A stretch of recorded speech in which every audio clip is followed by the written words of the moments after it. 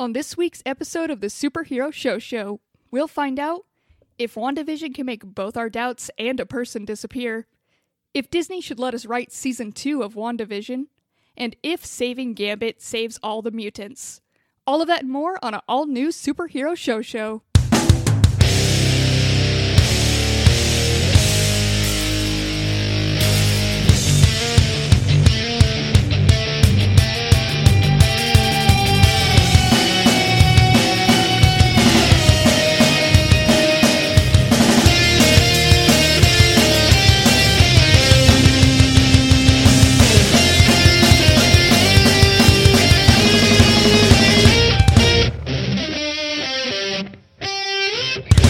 What's up, nerds? Welcome to the Superhero Show, the only show on the internet where we review every live-action television show based on a comic book or a comic book property. It's also the only show where we forget all the rules, we do what we want. It's a lawless land over here, and we cannot be held responsible for anything we say here.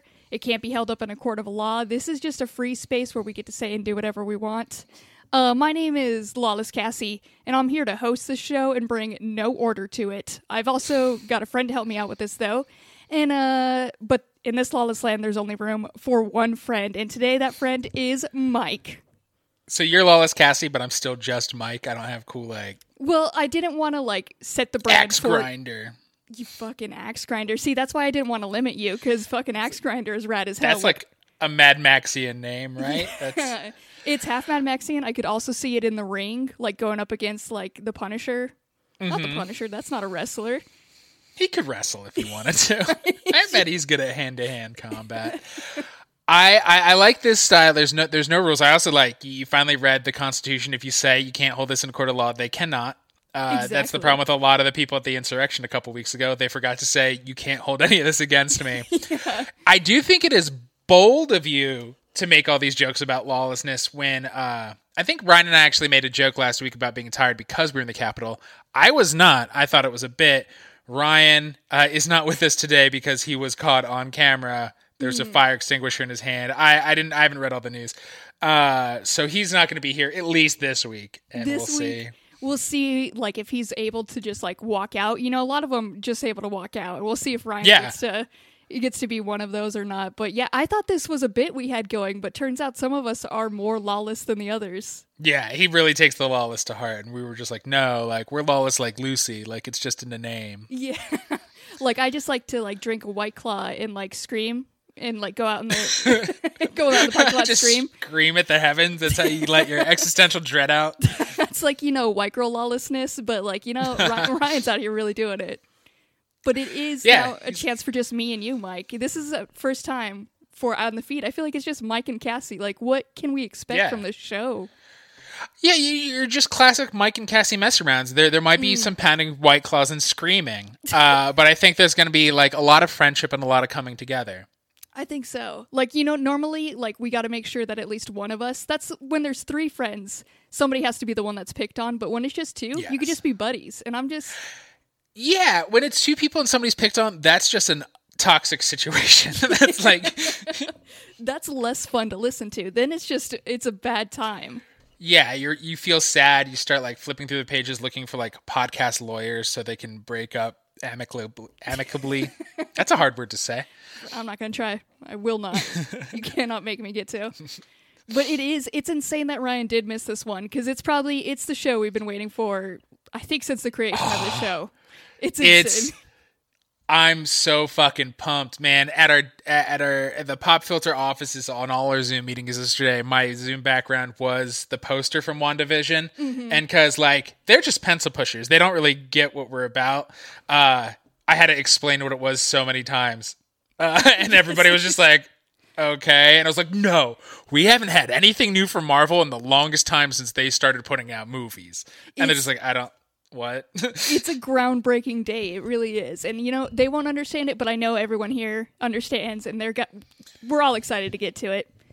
So I'm not going to hold us back anymore. We will be talking about WandaVision for the main event, but before we get to that, a quick little bullpen. We are here, and it is bullpen time. And Mike, we like to pitch things. Yes, we do.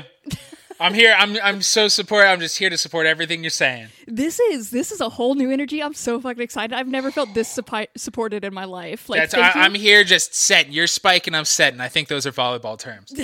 Yeah, let's go sports. We know that as well. That is what you know is sports. Yeah, I'm the sports guy. It's no big deal.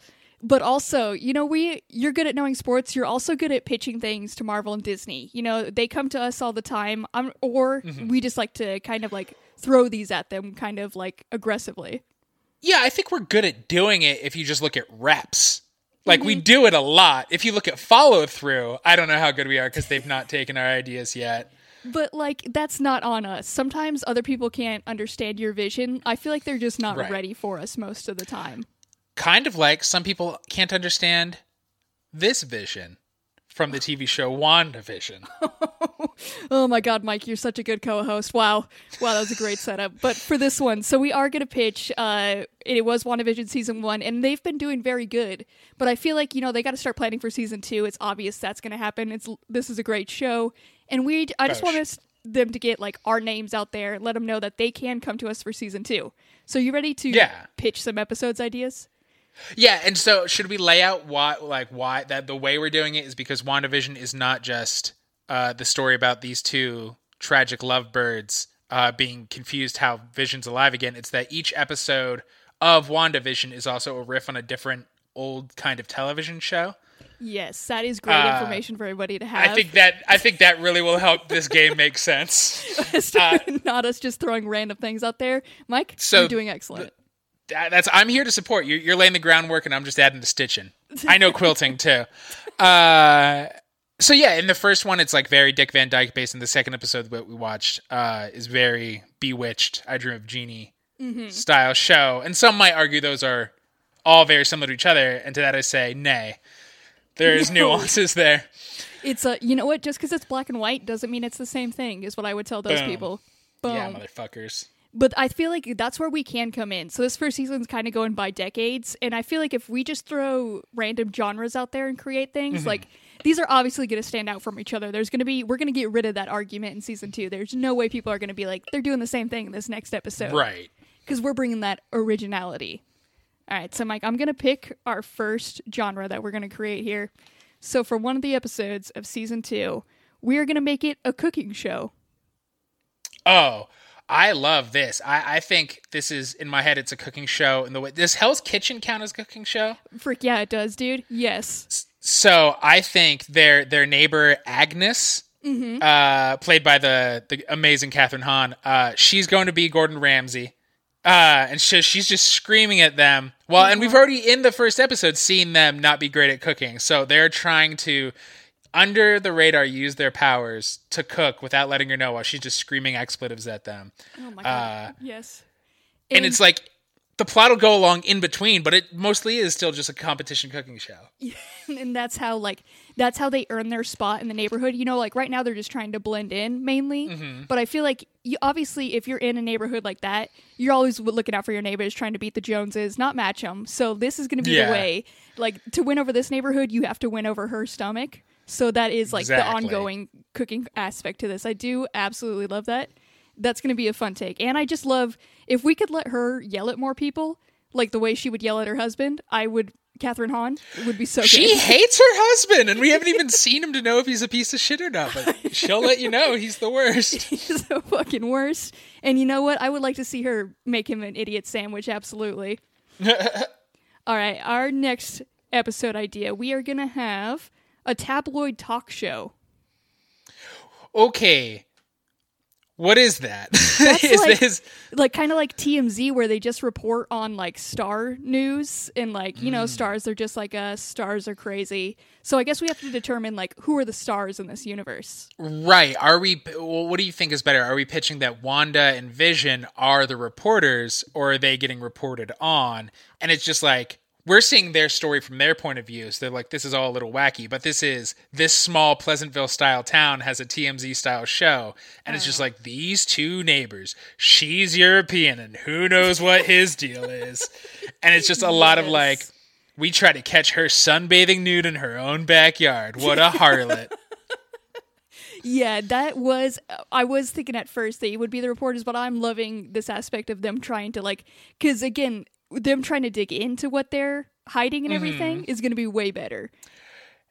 And especially because nobody except Dottie, the other neighbor, she's the only openly mean person. Everybody else has that weird veiled Midwestern nice mean. So if the reporters are that, if they're not openly daggered, but they're just they say really shitty things with a nice smile while eating ambrosia jello pudding, I think that would add. And then every once in a while you could be and that weird beekeeper was seen again. You can grow the mysteries throughout. Oh, there we go. I do also like to have the insults be like Southern insults that simply just don't make sense. Like talking about how high their hair is and stuff so they can be closer to God. Love that. Love that spin on it. Hey, is it good? Is it bad? Who knows? Who's to say? We simply can't understand. Mike, our next show is going to be a travel show. Okay, I love this, especially because it seems like they are trapped in this little town. It is reminding me of Pleasantville because there's that scene in Pleasantville. They're well, what's at the end of Main Street? And all the characters are what's the end of Main Street? None of the characters who are from Pleasantville have ever thought about that before. So the travel show, I think, is Wanda and Vision just going house to house, but acting like they're Anthony Bourdain, really? And this culture, and really getting into the cooking, but it's all the same garbage food. They walk up to their door and they're in this household, do we wear shoes or not? How do I respect your carpets? And I really like that. How would they? I do like how it's kind of could be like an MTV Cribs almost too. Oh yeah, you got to see inside their fridge. At the end, they got to tell you gotta you can't stay here, but go wherever you want. Yeah, check out my plastic sheets on my couch. Oh, half that town has all covered of there's an old Greek or Italian grandmother in that town for sure. All right, Mike, our next episode, we got to do a paranormal TV show. Well, it seems like the easiest, but is actually the hardest because arguably that's what we're dealing with in general here, right? It is. Except there's nobody truly just hunting for these paranormal things. And so again, I do, Cassie, I feel like we have options here. It is either Wanda and Vision start hunting and seem even weirder because they're weird things are going on in this town and everybody's no, there's not. Mm-hmm. Or we have somebody like Agnes bring out ghost hunting tools and try to figure out if Vision's a ghost because she sees him walk through a wall. So that's a hard pick because at first, you want your hosts to be have a dynamic chemistry and really feed off each other really well, which obviously Vision and Wanda do. But as soon as you bring in Agnes trying to figure out all these devices, it's hard to turn that down. What if the three of them are a team? And so while they're all hunting for the issue, Wanda and Vision are also trying to hide that they are paranormal from Agnes. So there's an inter-team dynamic that they don't even all know about. Now we're on to something. Now we're even in some wacky sitcom, hiding stuff from each other. Exactly. Now we're fucking killing it. We're going somewhere now, Mike. That's what this show's about. All right. Our next show, we have a court procedural. Hell yeah. Dun dun. Mm-hmm. And it, again, I don't want to keep harping, but it's a small town. We've met the neighborhood watch at this point. I think it is a town-run court procedural. There's not real cops or judges, but who did steal Mrs. Ermintrout's roses? And it's just that small town bullshit taken very, very seriously. Incredibly seriously. Because we did have, in one of these episodes, we did have the night watch or neighborhood watch, which was just them kind of shit talking. But I do like to have if they took that seriously and it was a respected time where you put your neighbors on trial for not picking up their dog shit, which honestly, you should. That one should go to trial. It's so easy, dude. Please, all our shoes are getting covered in dog shit here. You got to be stepping in it too at some point. So just do it. You filthy animals, and. I think adding drama to the Law and Order. I had to interrupt because I could go on. I live in a big apartment building. There's shit everywhere. I could yell about this for an hour and a half if we don't stop. If Vision and Wanda both are become the lawyers, the Atticus Finches for one, and cause some marital drama because they're representing different people in whatever the trial is. Mm-hmm. But there's also no detectives, so they also have to be the detectives. Fuck, Mike, you are exceptionally good at this. I like how you bring in multiple aspects. I bring you just one, and you're like, no, we can do better. We're gonna bring. Gotta complicate it a little more. I love it so much. Do you think we knocked it out of the park, or should we give one more in here? Let's do one more. One final one to really get. They say leave on top, and I've never followed that. So let's just do one more. That is the pop filter motto. Our final show that we have to make, it is called a shiny floor show. And now, do you know what that is, Mike? No. So, from what I can understand, shiny floor is like kind of a lot of competition shows. This is going to be like your X Factor, anything that has a real, like they polish the floor. It literally has to have a shiny floor. And there's normally like a live audience. It's some type of like, there's some type of competition most of the time. Got it. So this could be... Yes.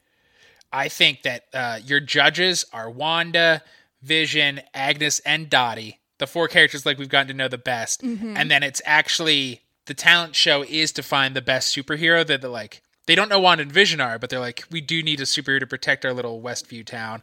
And so the superheroes are coming in one by one. This is how you like synergy, get in other Marvel characters in. And they do their little superhero routines, and then they are just like real mean about it. You got the sassiest ones to be the judges, which is a key factor to this.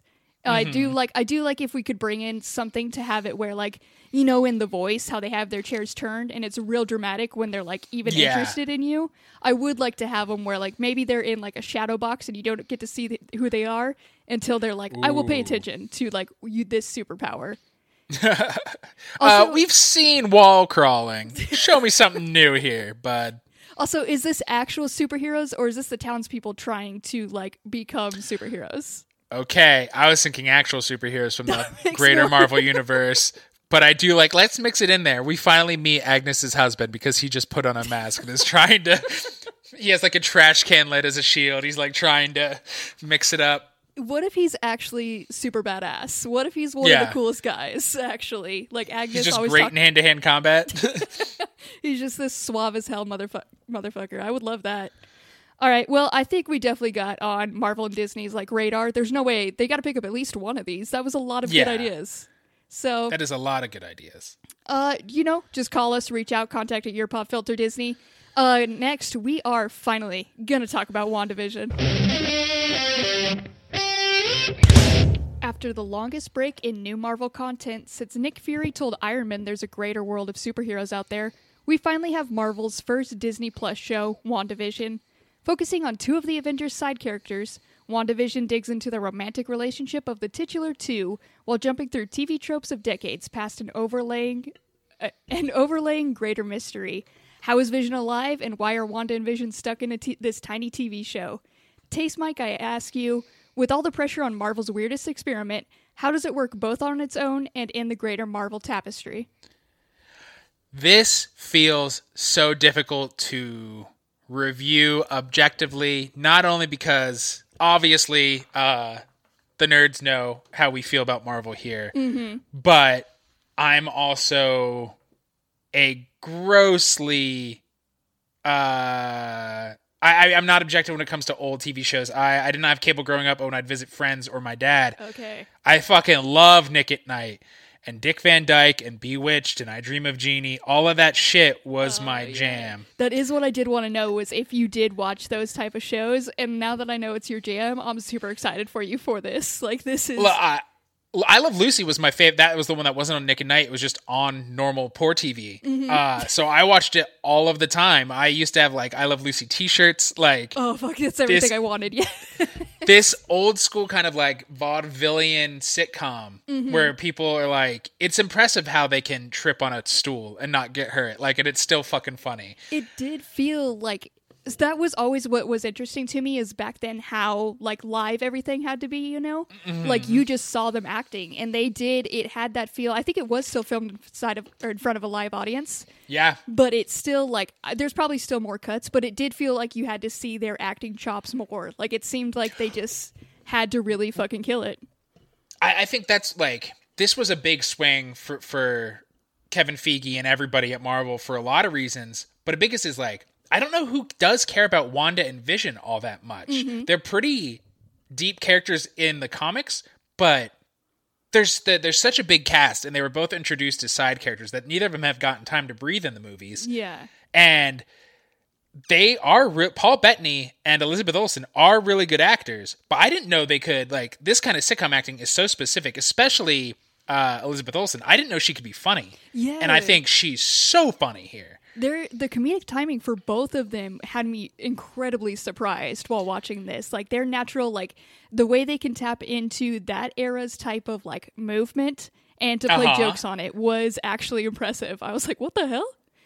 Yeah, to simultaneously, like, it's an ode to Dick Van Dyke and all those others and make fun of it at the same time. Like, it's silly that he hears a loud noise, so jumps into bed because he's an indestructible, like, robot thing that can float through walls.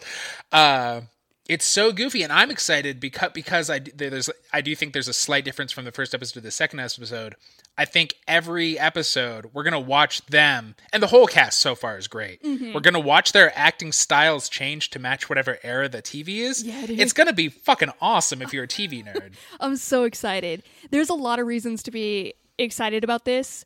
One, just the fact to see, this is completely, not only is it the first piece of new content that we got, it's also, it feels like completely new territory for Marvel. Like, it's not textbook superhero. This is like a full, like, it's almost thriller. It's a full-ass mystery. Like, there is a lot going here, and I feel like they're nailing all of it so far. I love, again, greater Marvel, but even the times where, like, this one's different, it's like, I think Winter Soldier is their best movie, and it is different. Mm-hmm. It is like 70s conspiracy political thriller, but it's still Marvel. Yeah. And Thor Ragnarok is super goofy and funny, but it's still Marvel. And this feels, I kind of assumed, even though they keep saying you haven't seen us do anything like this, that I'd be like, okay. Mm-hmm. And I was like, oh no, I should have believed, because this is so fucking weird. The first episode ends and the credits start rolling, and then it peels back and somebody in a very futuristic, like, government TV is watching it. So they are watching this TV show, and it does set up like this Twilight Zone-y. Yeah. The way, like, it could be super goofy pratfall comedy, and then some very unsettling parts when there's different characters will forget their name or what's happening or get stuck in a loop. So the first episode, like, the wacky thing is the boss and his wife are coming to dinner, and Wanda and Vision weren't prepared, and how are they going to get through this one? It's so classic. But there's a point where they say, like, why did you move here? And then the boss just keeps repeating it and repeating it, and then he starts choking, and everybody's frozen except even the wife isn't, like, freaking out. She's just like, help him. And it's just like, what the fuck is going on? It's really eerie. It's insane. It feels like it's literally excelling at every aspect it needs to, specifically because, like, have it in an episode where it is, like, you know, like Dick Van Dyke Show, so it brings you into this absurdity, like old school comedy. It's all like pure everything, and you relax in that, and then all of a sudden it does throw that thriller aspect at you. Mm-hmm. And it's not only just trying to do a thriller, like, it literally makes you feel unsettled, like even the commercial for the toaster, that, like, it just goes on a little too long of it, like, blinking like a bomb too, and you're like, okay. Like, and because that's the first piece of color we see, so that the beeping is increasing and the red light is red. Yeah. And then you're like, it's Pleasantville taught us when everything's black and white and suddenly there's color. It, like, Wizard of Oz was like, no, see, it's majestic, and Pleasantville was like, but also something can be wrong when that happens. Yeah. Or Schindler's List, I guess. And then that Wanda finds that helicopter that just is Iron Man's colors, and she's staring at it, obviously, like, trying to remember why she recognizes it or what's going on. Do you think so? All of those seem like references to her past, because the one is like the bomb that like killed her parents and everything is kind of what I got. Right. And then, nice, yeah. So, but, like, do you think we're eventually, like? So they keep asking, like, the second episode especially, somebody comes through the radio and it's like, who's doing this to you? And, like, so far all the references are only, like, Stark and Hydra, but I don't think it's... Right, because there's the other commercial, the watch commercial, that said Hydra on it, and Strucker was the guy who made Wanda have powers, right? Uh-huh. So yeah, we don't know yet if Wanda is watching these commercials or like, what's going on. Who even has them? Have you read any of the theories as to what? Because it was confirmed this was after Endgame, which is the first mystery as to like how is Vision alive? And a lot of people are thinking it's off of that House of M comic where Wanda creates her own reality. Mm-hmm. Is that what you're thinking is in line? I think in these first 2 episodes, the biggest hint that we got that it could be that is so they had a very sweet moment and decide they should be married. So she makes their rings and they do a little like very sweet, I do. And then they go outside because they hear that sound again. And a beekeeper who is covered in a swarm of bees comes out from the sewer and says her name. And she just goes, no. And the whole thing rewinds back to their sweet moment and goes forward like if he never came, which is a hint that maybe she is in control, even though wacky stuff is happening all the time that she is not in control of. Yeah. And I think that's the biggest point, like, for that. But it's the part where it's like there's definitely an agency watching her and everything. Right. But like that, so people are thinking that's Sword. And do you know anything about Sword? Yes, so Sword is space shield, basically. Okay. In the comics, they deal with extraterrestrial giant threats. And, I mean, so does Shield, so what's the difference? But, and so, yeah, I think they are adapting that a little. And this, I forget the comic Sword's acronym. This one is Sentient Weapon. Mm-hmm. So I do think that that could be Vision or that could be Wanda. Yeah. But right now, at least it seems like just the little hints we've gotten, the outer entities watching seem to think this is being done to Wanda. Mm-hmm. So it could be both. Like, it could be that she created this bubble, but something forced her to. Yeah. It's so good. There's so much mystery around this one. It's insane. With that, we have no idea who has agency, who is just a cartoon she invented, basically, like in Coraline. Like, have you seen that movie? I haven't.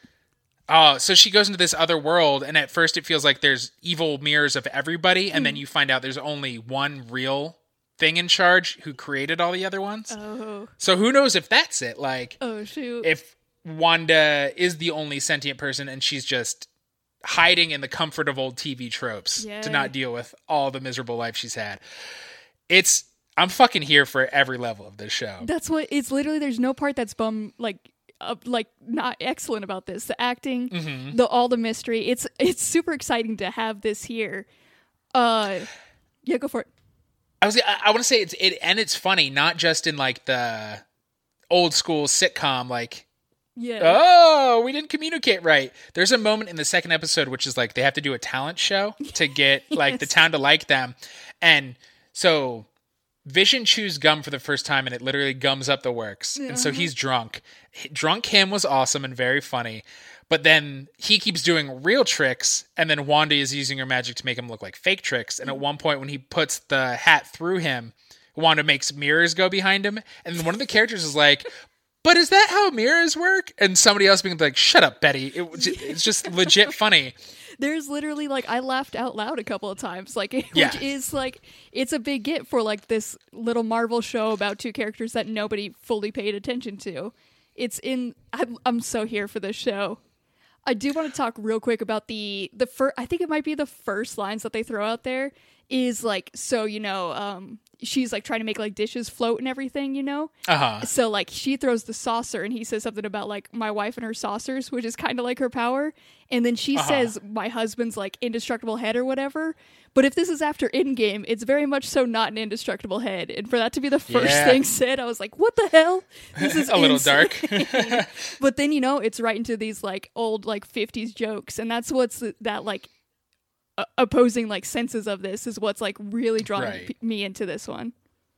And straight up like fuck jokes, because when they like she magics their beds together and the lights turn off and both their voices turn way more bedroomy than any of those old shows ever did.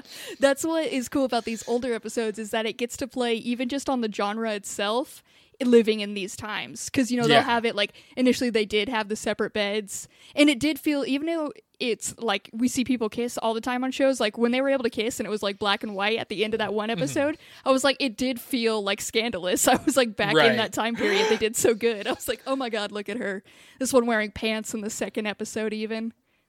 And that's an issue. Oh, and I would let the greater cast of characters. So we already shouted out Catherine Hahn, who's amazing in everything she's in. She's going to be like, she's Wanda's friend, but she's also obviously like the nosy neighbor. Dottie, who like runs the neighborhood with an iron fist, used to be on Buffy, and she's killing that. Like the boss, I can't remember the actor's name, but you reckon he's in a bunch of stuff, and his wife was Kitty Foreman on that 70s show. Like they got in a bunch of ringers who can do these tropes very well. And I think everybody's bringing it. Yeah, it's... God. I don't know how many ways I could say it's excellent.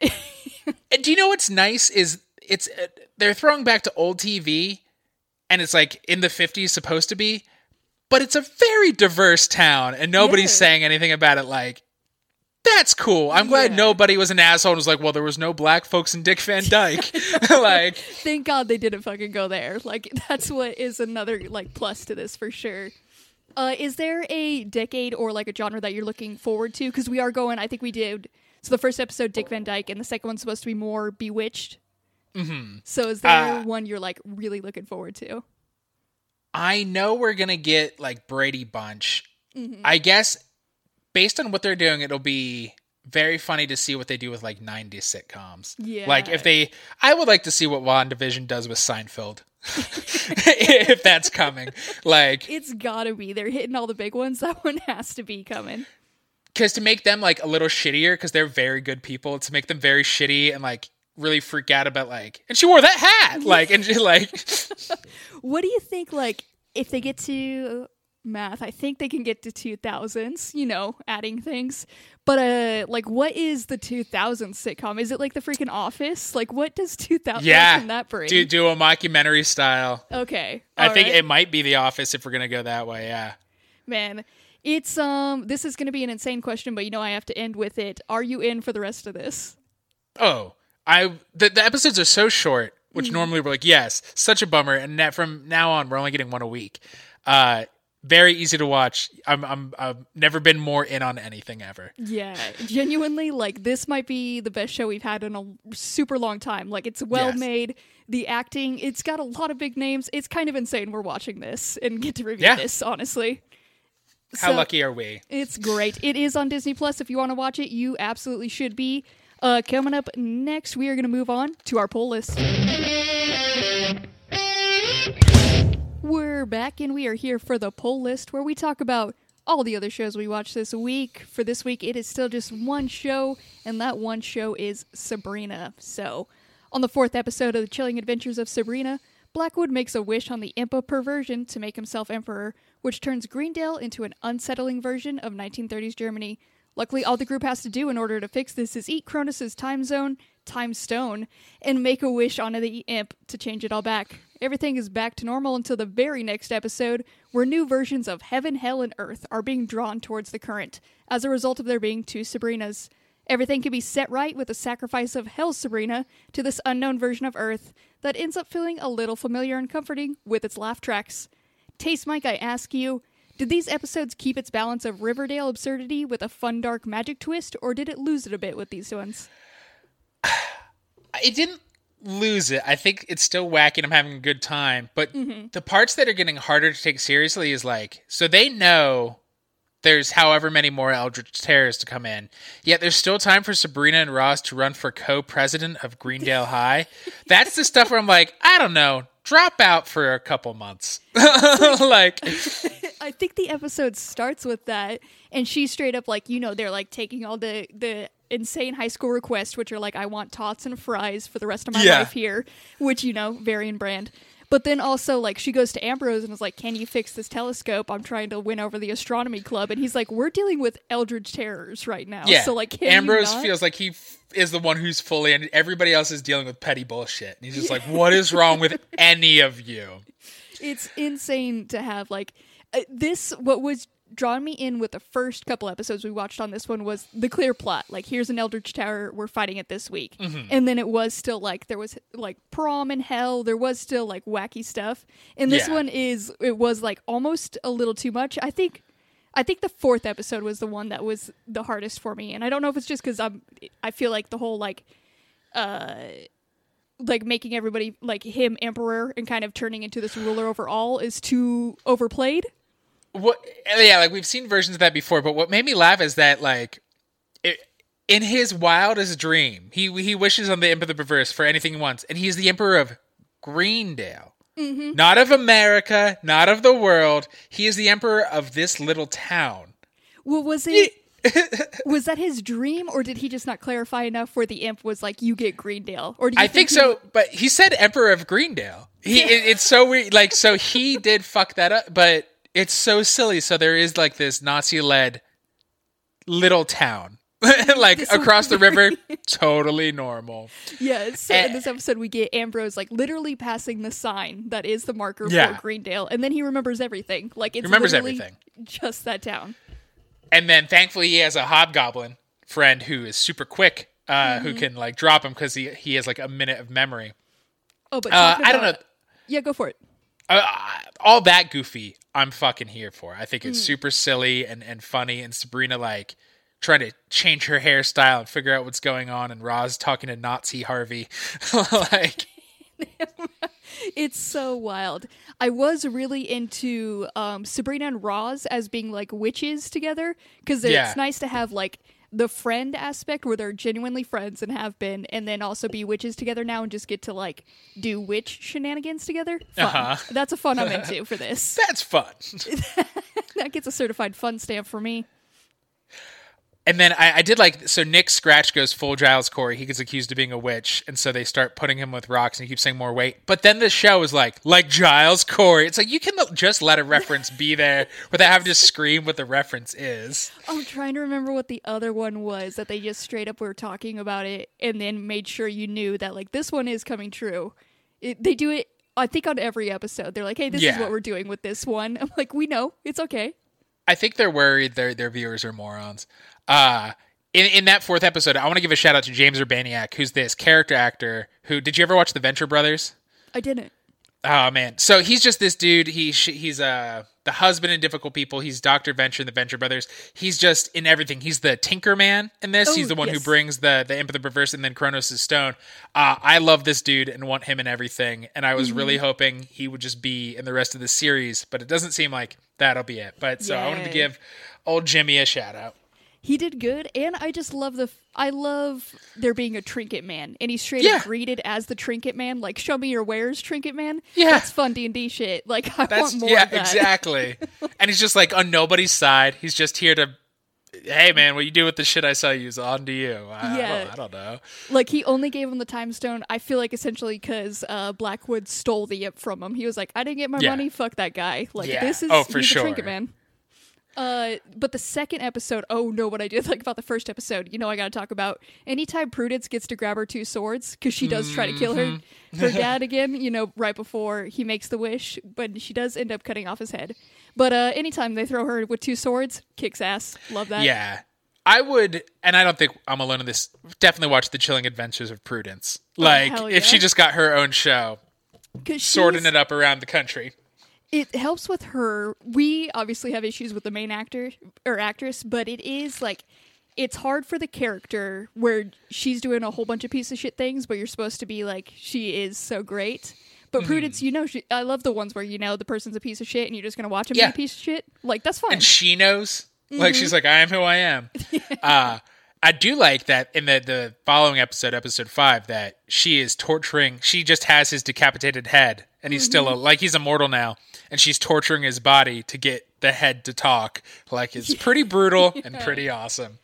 Which is, we didn't even, with everything that happened the last week, we didn't get to talk about how Blackwood now has visions of, it could see like the future essentially, because he ate a piece of one of these Eldritch Terrors, which is insane. But that is why he was being tortured, is because they were trying to get info about the next Eldritch Terror from him. And because he's just held in, his head is in a tray with his decaying body in front of him in like their basement. It's wild. And nobody is like into what Prudence is doing, but nobody's stopping it. Everybody's just like, oh, and then leaves the room. Well, I'll let you do this. Thank you. because there's the double universes. That's one of the terrors.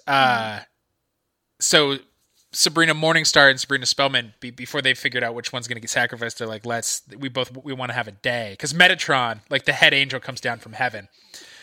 And it's just like, I'll kill you both. Metatron is a name for an angel. Very good. It sounds like a transformer. And so they're like, let's get a day. I like that Sabrina Morningstar just wants to sing with her friends in a band, while Sabrina Spellman fucks Nick. They were like, they were like, you get 6 hours. And they were like, I know exactly what I want to do. Sing a shitty song with my friends, because I don't get to do that in hell, and bone down. Like, it was perfect. That is that, like, Riverdale aspect that every once in a while definitely nails. You don't like Turn Around Bright Eyes? You don't like that song? No, I do like the song. I still have an issue with everybody gets to sing a line. Yeah, it's so weird. It's hard. It's fucking hard to take. And when they do it every episode, it's getting worse. And why she hugs them all at the end of the song? Why did they think they're hugging? They're like, I guess it was pretty good. The whole time, like, she had to convince them to play hooky from school for the whole day. And like, the other Sabrina Spellman was like, are you going to tell the friends that it's not really me? And like, this is hell, Sabrina, and like, you are going to leave soon. And she was like, no, I just want to have fun. I was like, okay, all right. Hell yeah. I think if I knew I had 6 hours left to live, I wouldn't tell everybody. I'd probably take half the time to record a podcast. And then just dip. So this episode, a lot of big stuff happened this week. This was also the episode of Sabrina we were most looking forward to. Because in this alternate, so they sacrifice Hell's Sabrina Morningstar. Morningstar, yeah. Which was determined by a game of rock, paper, scissors. Just one round. A high-stakes one round. Yeah, not even 2 out of 3. That's crazy. It was just settled right off the bat with rock, paper, scissors. But they send her to this new Earth as a sacrifice. And that is where it ends up being, we see the old aunties from the original Sabrina. Yeah, now it is perfect that we recently watched the ABC sitcom, because you would not have been as stoked as I assume you were seeing them. Yeah. Did that surprise you? It did. It was, like, especially because we knew it was happening. It was the exact scene that, like, they put out as a promo. Still very exciting to watch once you knew how it was coming about. And to hear, like, just that laugh track. Like, normally, when you hear a laugh track these days, it drains, like, my soul. But it did feel comforting in this one, because I knew where I was going. This was a week of good laugh tracks. Yeah. With WandaVision and this. And we know next week one of our episodes is going to be probably at least all this Bizarro world. Yeah. Yeah. But do you think, are we getting just this cameo? Like, was this it for us? Or do we get to, like, check in with this? I think we'll be checking in with Morningstar. Yeah. Yes. And seeing her over there. I'm very excited for that. Like, that is going to bring me back for next week, because hopefully I just want to see more of those aunties. They're so good. Are we going to get the talking cat? Oh my god, I forgot about Talking Salem. They got to bring in Talking Salem. Wow. Yeah, I'm in for it. Are you going to be, you think you're in for these next ones too? Yeah, I'm in. Like, the show's almost done. I'm in till it ends. Like, I'm enjoying it, even though I agree it sagged a little. The 2 episodes we covered this week, it's super fun. And even when it sags, it's that weird, like, again, all this crazy shit's going on, and then Theo and Robin's a hobgoblin, and his hobgoblin friend is like, you're losing your hobgoblinness, come back home. And Theo tries to, like, carry in the Hendersons. It's like, no, get out of here, I don't even want you here anymore. Like, what other movies do to pets, Theo tries to do to his boyfriend. Like, his boyfriend was like, just leave the window unlocked and, like, I'll come back to you one day. And he immediately locks it. I was like, oh my god, so savage. It's like closing the doggy door. That's high school. I'm sad. You know what? I want to make out with somebody else now. But yeah, Mike, that is about all the time we have to talk about it. It is on Netflix. We're watching 2 a week. You should join us. And we got some more minutes to kill on this, Mike. And since this is just like me and you buddy episode, I was is it cool if I come to you with some advice? Yeah. All right. Wait, you're bringing me advice, or you need advice from me? Both, Mike. I've been meaning to talk to you. No, I'm here for the advice, because I've been working on a little side project. I like ranking people's tattoos. Not really ranking them. I like to make fun of people's tattoos. And I've been building a website for it. Now I am afraid this is advice for me to get better tattoos. It is, but you will have to visit my very good website to get that advice. I'm going to make you work for it. I'm not just going to share that, obviously. But I am like, I do want you to check it out. It's www.badtattoosbycassie.com, which I guess could make it seem like I am making the tattoos. That you purposely give bad tattoos? Yeah. But I kind of like that, like, new like hobby for me. I like spreading that out there. But if you could just check that out, I spent about 10 minutes looking up how to do like HTML, and I think it's really showing on this. Okay, I'm bringing it up. It is showing that you spent only 10 minutes. It's busy. Yeah, it's weird to have so many things flashing. So even if you're trying to mock art, I think the goal in this kind of site is to showcase the art. Mm-hmm. And every letter is flashing at a different color at a different time. It's really hard to know what to focus on. You don't think it's bringing like the personality to that tattoo? I feel like it's kind of really helping.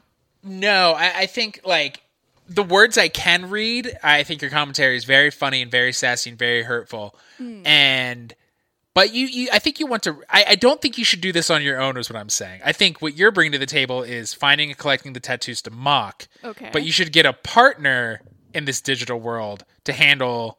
Like, you don't have to build this from scratch. You can. There's custom templates you can use. There's easy to edit fields because some of your sections are just bleeding into your other sections.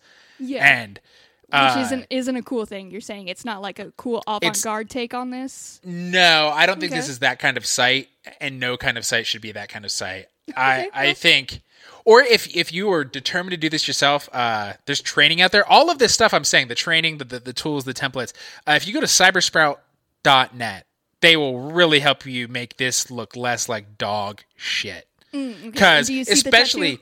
That is the pile of dog shit? Real quick, do you see that one right there? That it does look like that's a tattoo of actual dog shit. Yeah, pretty good, right? I did actually do that one, so... You tattooed that one? Yeah. On your roommate? Mm-hmm, yeah. It's a tramp stamp. I like it.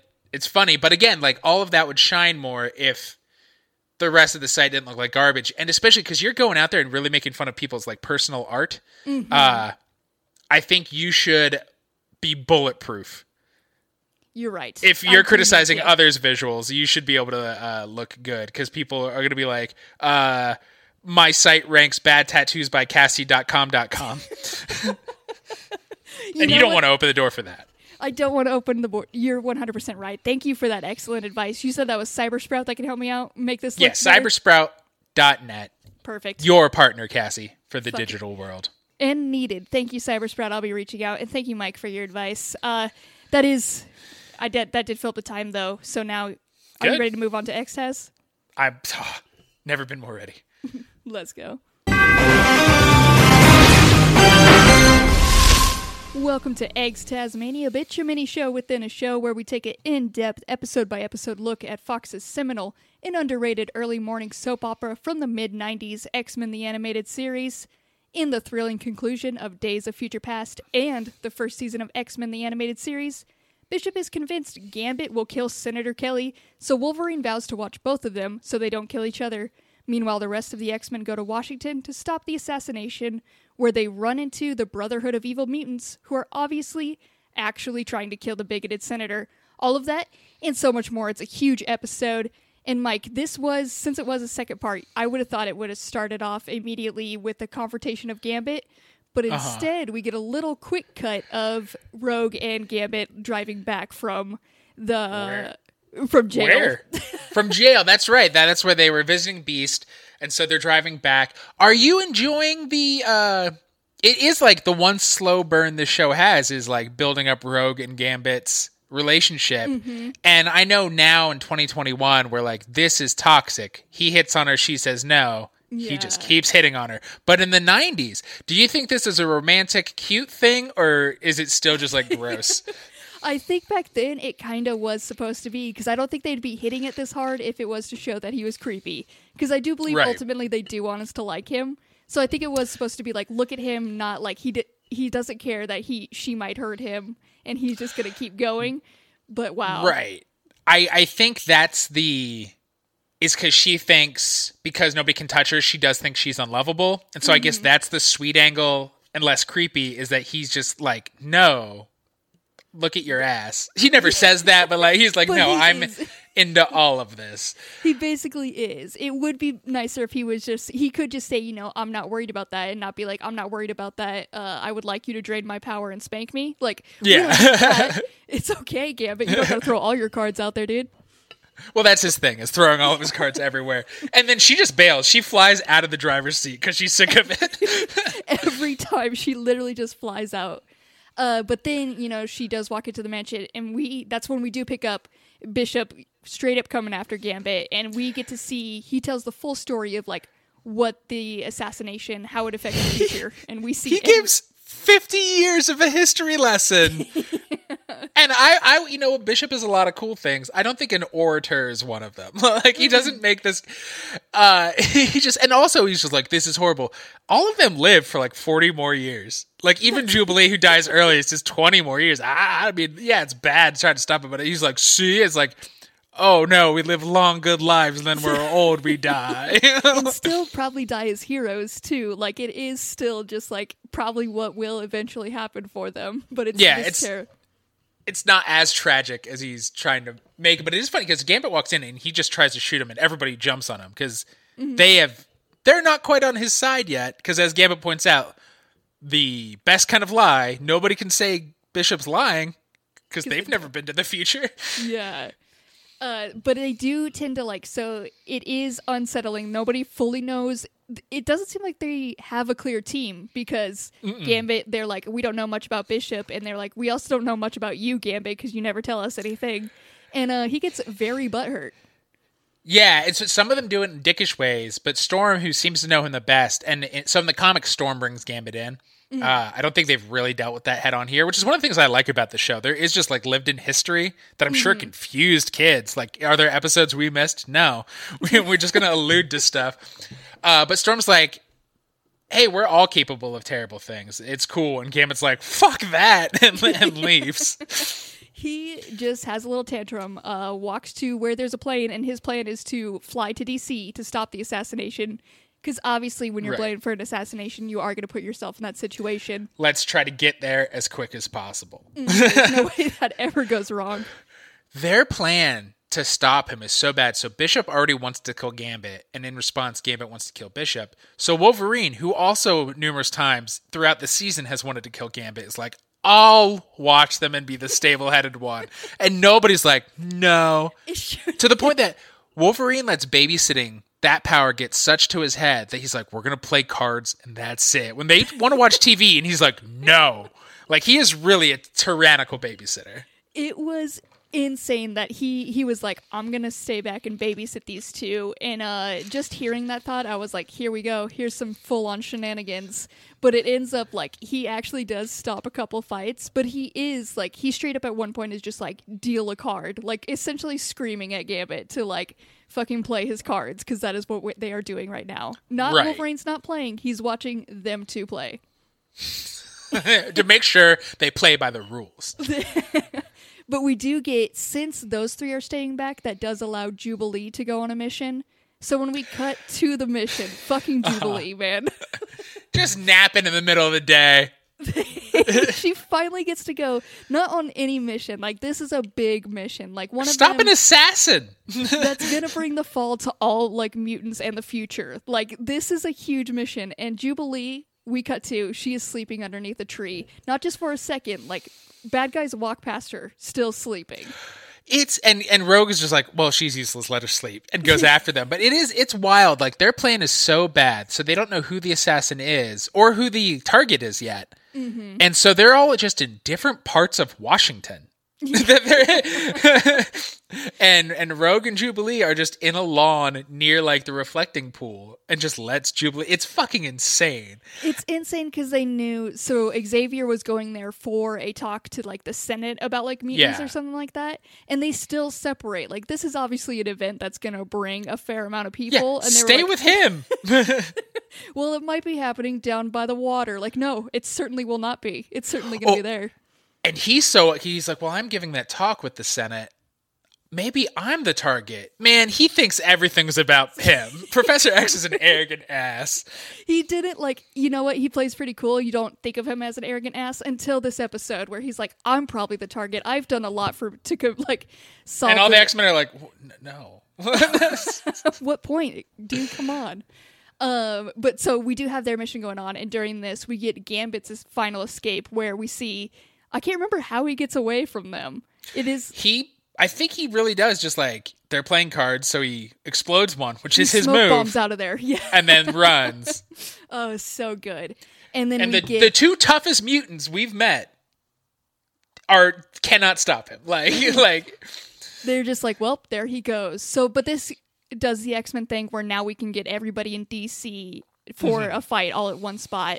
Because they have our DC crew has come across like Pyro, Avalanche, and the Blob, which is the team that is out here we learned there for the assassination. Yeah, and everybody stumbles upon one or two of them at the same time, basically. Mm-hmm. Like, Rogue overhears some of them so that they're following him. Blob is just like making fart and burp jokes. That's just what his whole deal and his superpower. And they all end up having like a pretty sweet fight, like in and around the Capitol.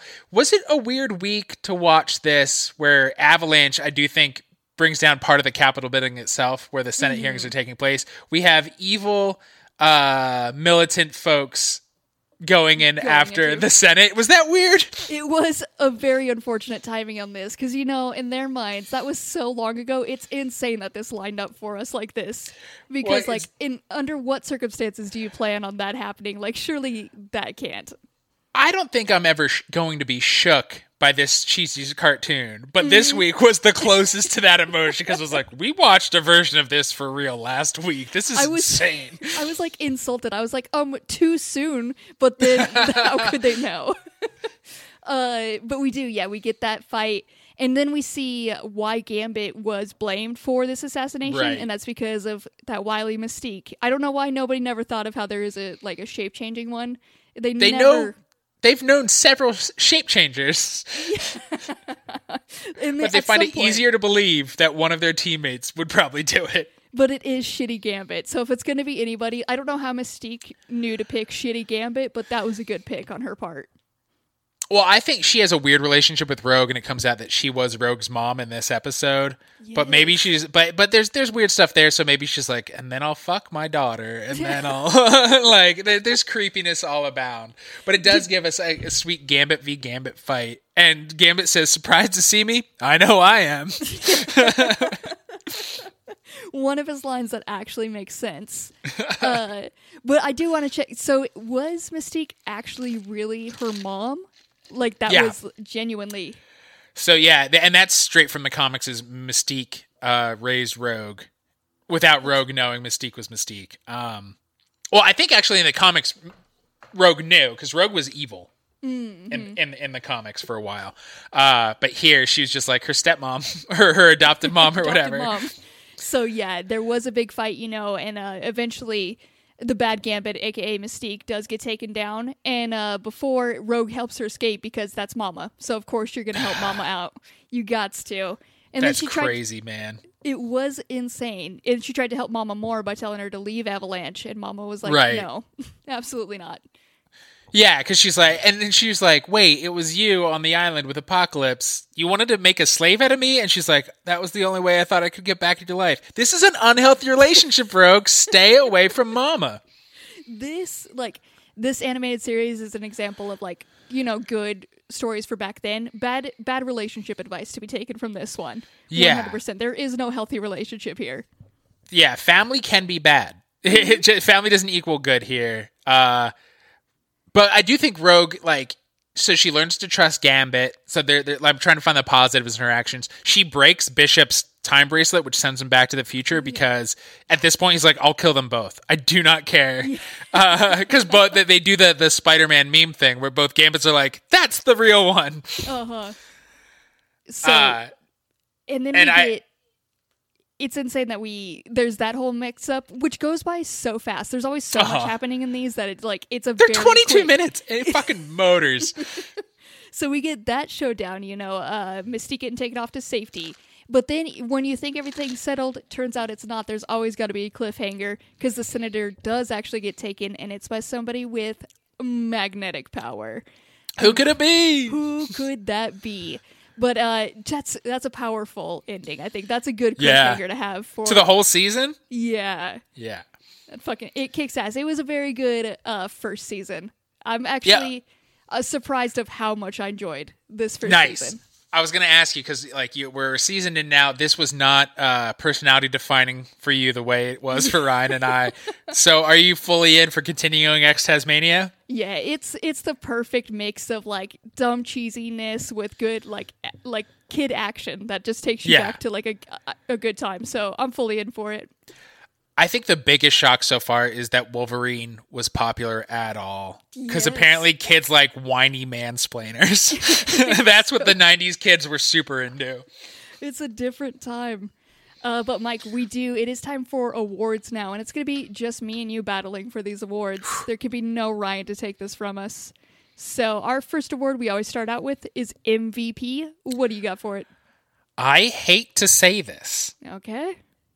But I think it's probably Gambit. Oh, shit. He does not he's the one who stops Mystique. He gets a lot done when literally everybody is telling him either he is the killer or he'll fuck up their mission to stop the killer. Mm-hmm. But he is the one who stops the whole thing down. He does actually, do something in this, and it is surprising. It's a change from him being dumb, let me get to DC where I'm blamed for everything, but then to actually pull it off. It was surprising that he was able to do this. I've also got a surprising pick for me, and I can't believe I'm going to say this, but I have Wolverine down as MVP. And it's because, listen, he had a line that actually made sense and was a turning point for the fight against Pyro and his crew. That crew was getting, beat to shit, and he was, he finally came in and he did something. And also, he did babysit properly. If they weren't there, they probably would have killed each other. They were throwing... He let them go. He let Gambit escape. He was really shitty. Sometimes they're just too rambunctious. You can't always control. You're gonna lose some kids during babysitting. Okay, I can't. That is, you should never be a babysitter. I should not. But I think it's hard to. Sadly, it is hard to deny that it's probably Gambit because he did stop the whole thing from happening. So I'll give that point to you, I guess, on this round. Next one is LVP. And I feel like there's no way it can't not be Jubilee. Just for the fact that, she finally got to go on a mission. She slept throughout most of it. Had to run off. Literally the bad people, two of the, villains run in front of her. And she literally, runs after him screaming with her hands in the air, wait for me. She forgot she had powers for that second. Until the one time she does remember she has powers is against the Blob. So she throws, sparks at him, and it makes him burp. And that is Jubilee's performance in this episode. Fuck, that's a good argument. I think there's so many contenders for LVP on this episode. I felt Wolverine for a while because when he does show up, he also saves a little girl and then goes, "This kid's crying," and hands her off to Rogue. Yes. I think it's Bishop because he doesn't listen to anybody. He just tries to literally murder people because he thinks in his fragmented memory, he's like, I know I'm right. And then when he starts trying to kill again in Washington, he's the one who knocks the roof off and almost kills a bunch of people that Jean and Rogue have to save. Yeah, he did almost straight up murder a kid. They almost lost that child. He's not good at any of his jobs. But he didn't take a nap. It's a very good argument. At first, I thought I definitely had it in the bag, but I forgot that he was responsible for dropping that fucking building. But I think I'm still going to give the point to me. Jubilee took a nap, dude. She took a nap.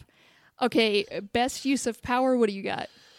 It's the Storm Award. It's hard to not give it to week in, week out. Nobody knows how to take down the Blob. She freezes him in the reflecting pool. And so he at least can't move, so he'll just burp himself to death there. And that was pretty boss. It is the Storm Award. It's so hard. She controls fucking everything. It's so hard to argue against her. I'm going to give that point to you because I also do have Storm specifically for being able to, no matter what, there's always going to be a body of water that you can freeze a man into. And she knows that. And water's going to do it. So you will get that one. Our next award is Best Gas Blind. And for this one, I kind of took it as how we sometimes do a gasp moment, which for me, because I didn't read the comics, was finding out that Rogue's adoptive mom was Mystique. That was like some real Maury show like stuff. Like that was an insane like reveal for me. For sure. Not hinted at all. It just seems like it comes out of nowhere. Mine is only because the time I watched it is when I realized they were assaulting the Capitol. My jaw was on the floor in a way the show normally would not be able to do.